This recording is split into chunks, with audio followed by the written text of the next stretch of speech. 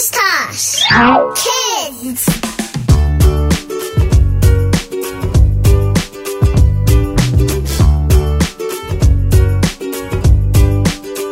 Maxy's adventure at the Firestation.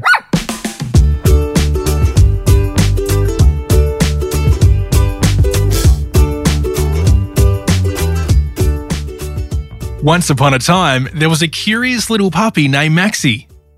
Little Maxy loved to explore and learn new things, and one day, he got the opportunity to visit his daddy's work at the Firestation.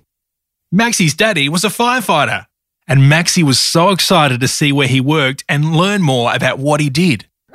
So, early one morning, Maxy's daddy took him to the fire station. When they arrived, Maxy's eyes grew wide as he saw the big red trucks and the firefighters in their suits.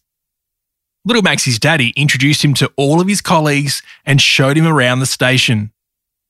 Maxy saw the fire poles, the sleeping quarters, and the big fire trucks.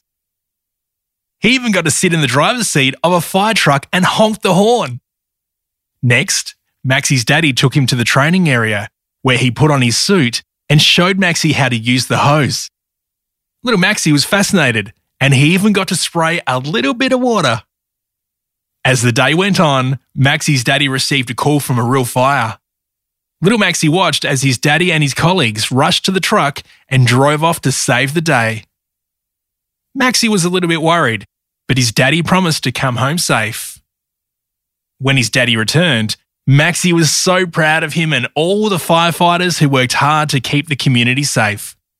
Little Maxy learned that being a firefighter is a very important job and it requires courage and teamwork. Isn't that right, Maxy? The end.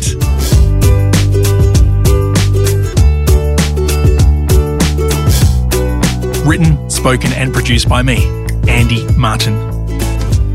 Music by Rex Banner.